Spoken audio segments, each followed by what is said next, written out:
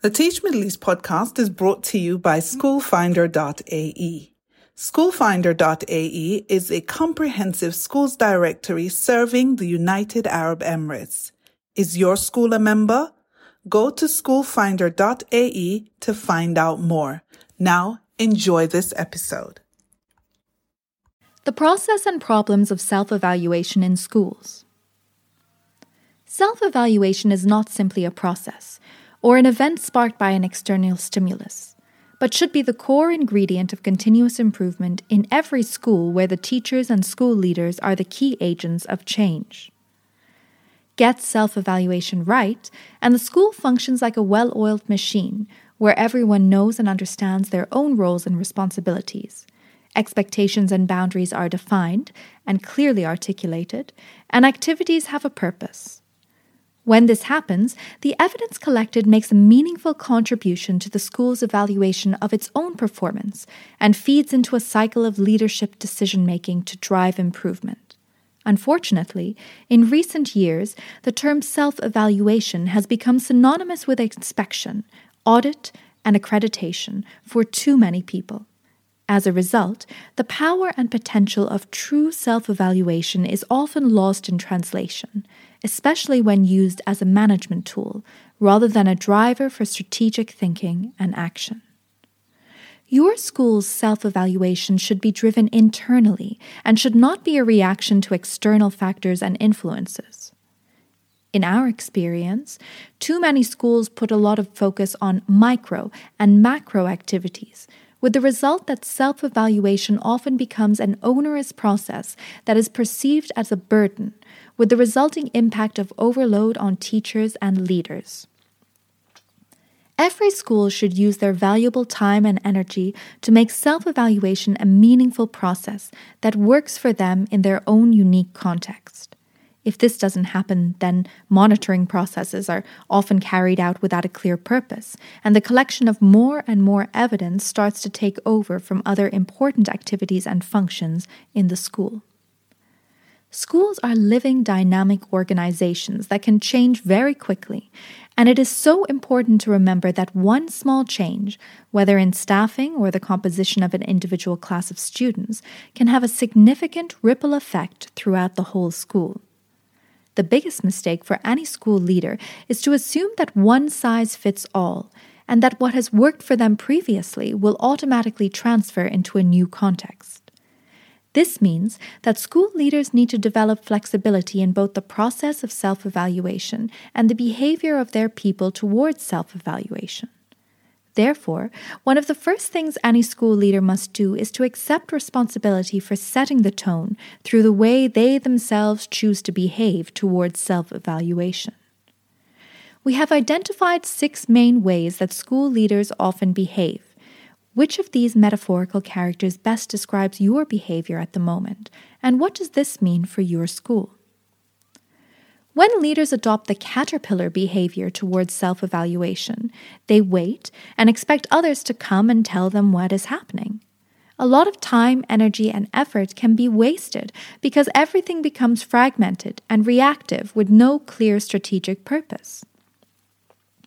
This behavior towards self-evaluation is typically associated with a flurry of activity where staff are involved in a constant cycle of lesson observations, work scrutiny, data analysis, and other monitoring activities. Leaders buzz around in circles like a busy bee, trying to collect as much evidence as possible. But what purpose does this serve, and at what point does it stop telling you anything new? Ninja behavior is when the school's most senior leaders take on the mantle and responsibility of self-evaluation personally and start to believe they have to do everything themselves if they want to achieve results. This is dangerous because it can create fractures within the school and affect its capacity to improve. Behaving as the all-seeing owl, leaders realize the importance of getting as broad a picture as possible of the school's performance and start to develop a 360-degree view of what is happening. This requires joined-up thinking and processes with clear lines of accountability to bring middle leaders into self-evaluation and make sure they do not miss something important. Stepping outside the school will give an external perspective on its performance. By behaving like a wolf, leaders will get a more balanced view and are more likely to recognize potential threats and weaknesses, although the danger is that they develop a predator/prey relationship with staff that can undermine relationships. If leaders don't like what they see, they may decide to retreat back into their shell for a period of time. This turtle behavior provides an opportunity for self-reflection, but continued withdrawal from active participation is not sustainable and will create confusion and instability across the school.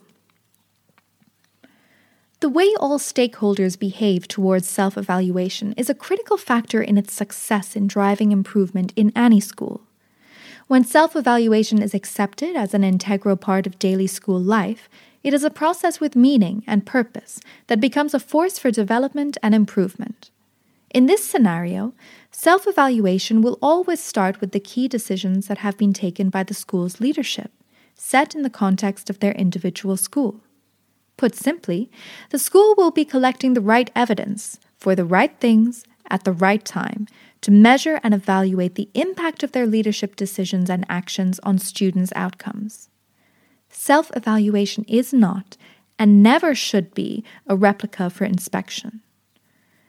This all sounds great in principle, but given the reality of school life and all the challenges that schools face every day, is it really possible to embed self-evaluation so that it brings meaning and purpose without overloading staff and creating mountains of additional paperwork? We believe it is, and is going to share this with you in a series of articles over the next year, where we will be drawing on our combined experience of over 50 years in educational improvement to present some different ways of thinking supported by practical tips and techniques. But before we start looking at some of the solutions, let's begin by being totally honest about some of the most significant problems associated with self-evaluation, bearing in mind that different schools will be experiencing these to a greater or lesser extent. The school treats self-evaluation as an event rather than an ongoing process.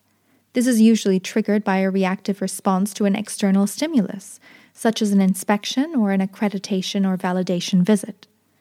The school is collecting vast amounts of data to evidence its self-evaluation, but this is often considered to be monitoring for the sake of it and creates an overload for staff. The school's senior leaders are committed to self-evaluation, but have not articulated the purpose clearly enough to engage and motivate middle leaders and other stakeholders to make a meaningful contribution to the process. The school's self-evaluation doesn't tell you anything new. If it simply reinforces and/or validates what you already knew, then the focus and purpose are not correct in the first place. The school's self-evaluation is disconnected from the school's improvement plan and from the management activities that support the school, such as an appraisal. From working with schools across the globe, we have seen the same patterns arise time and time again. It doesn't matter what curriculum you are teaching or how your school structure is organized. There are 3 underlying principles that need to be established. Self-evaluation needs to be integrated into the daily life of the school so that you collect the right evidence from the right people at the right time. Self-evaluation depends on developing the people in the school so that they all behave as leaders of learning and improvement in their respective roles. The school needs to have a purpose for self-evaluation that takes account of its unique context and focuses on the right things. In other words, if you want your school to improve and keep soaring, you need to know what you are doing and why you are doing it. You need to establish a strategy for evidence-based, school-led self-evaluation.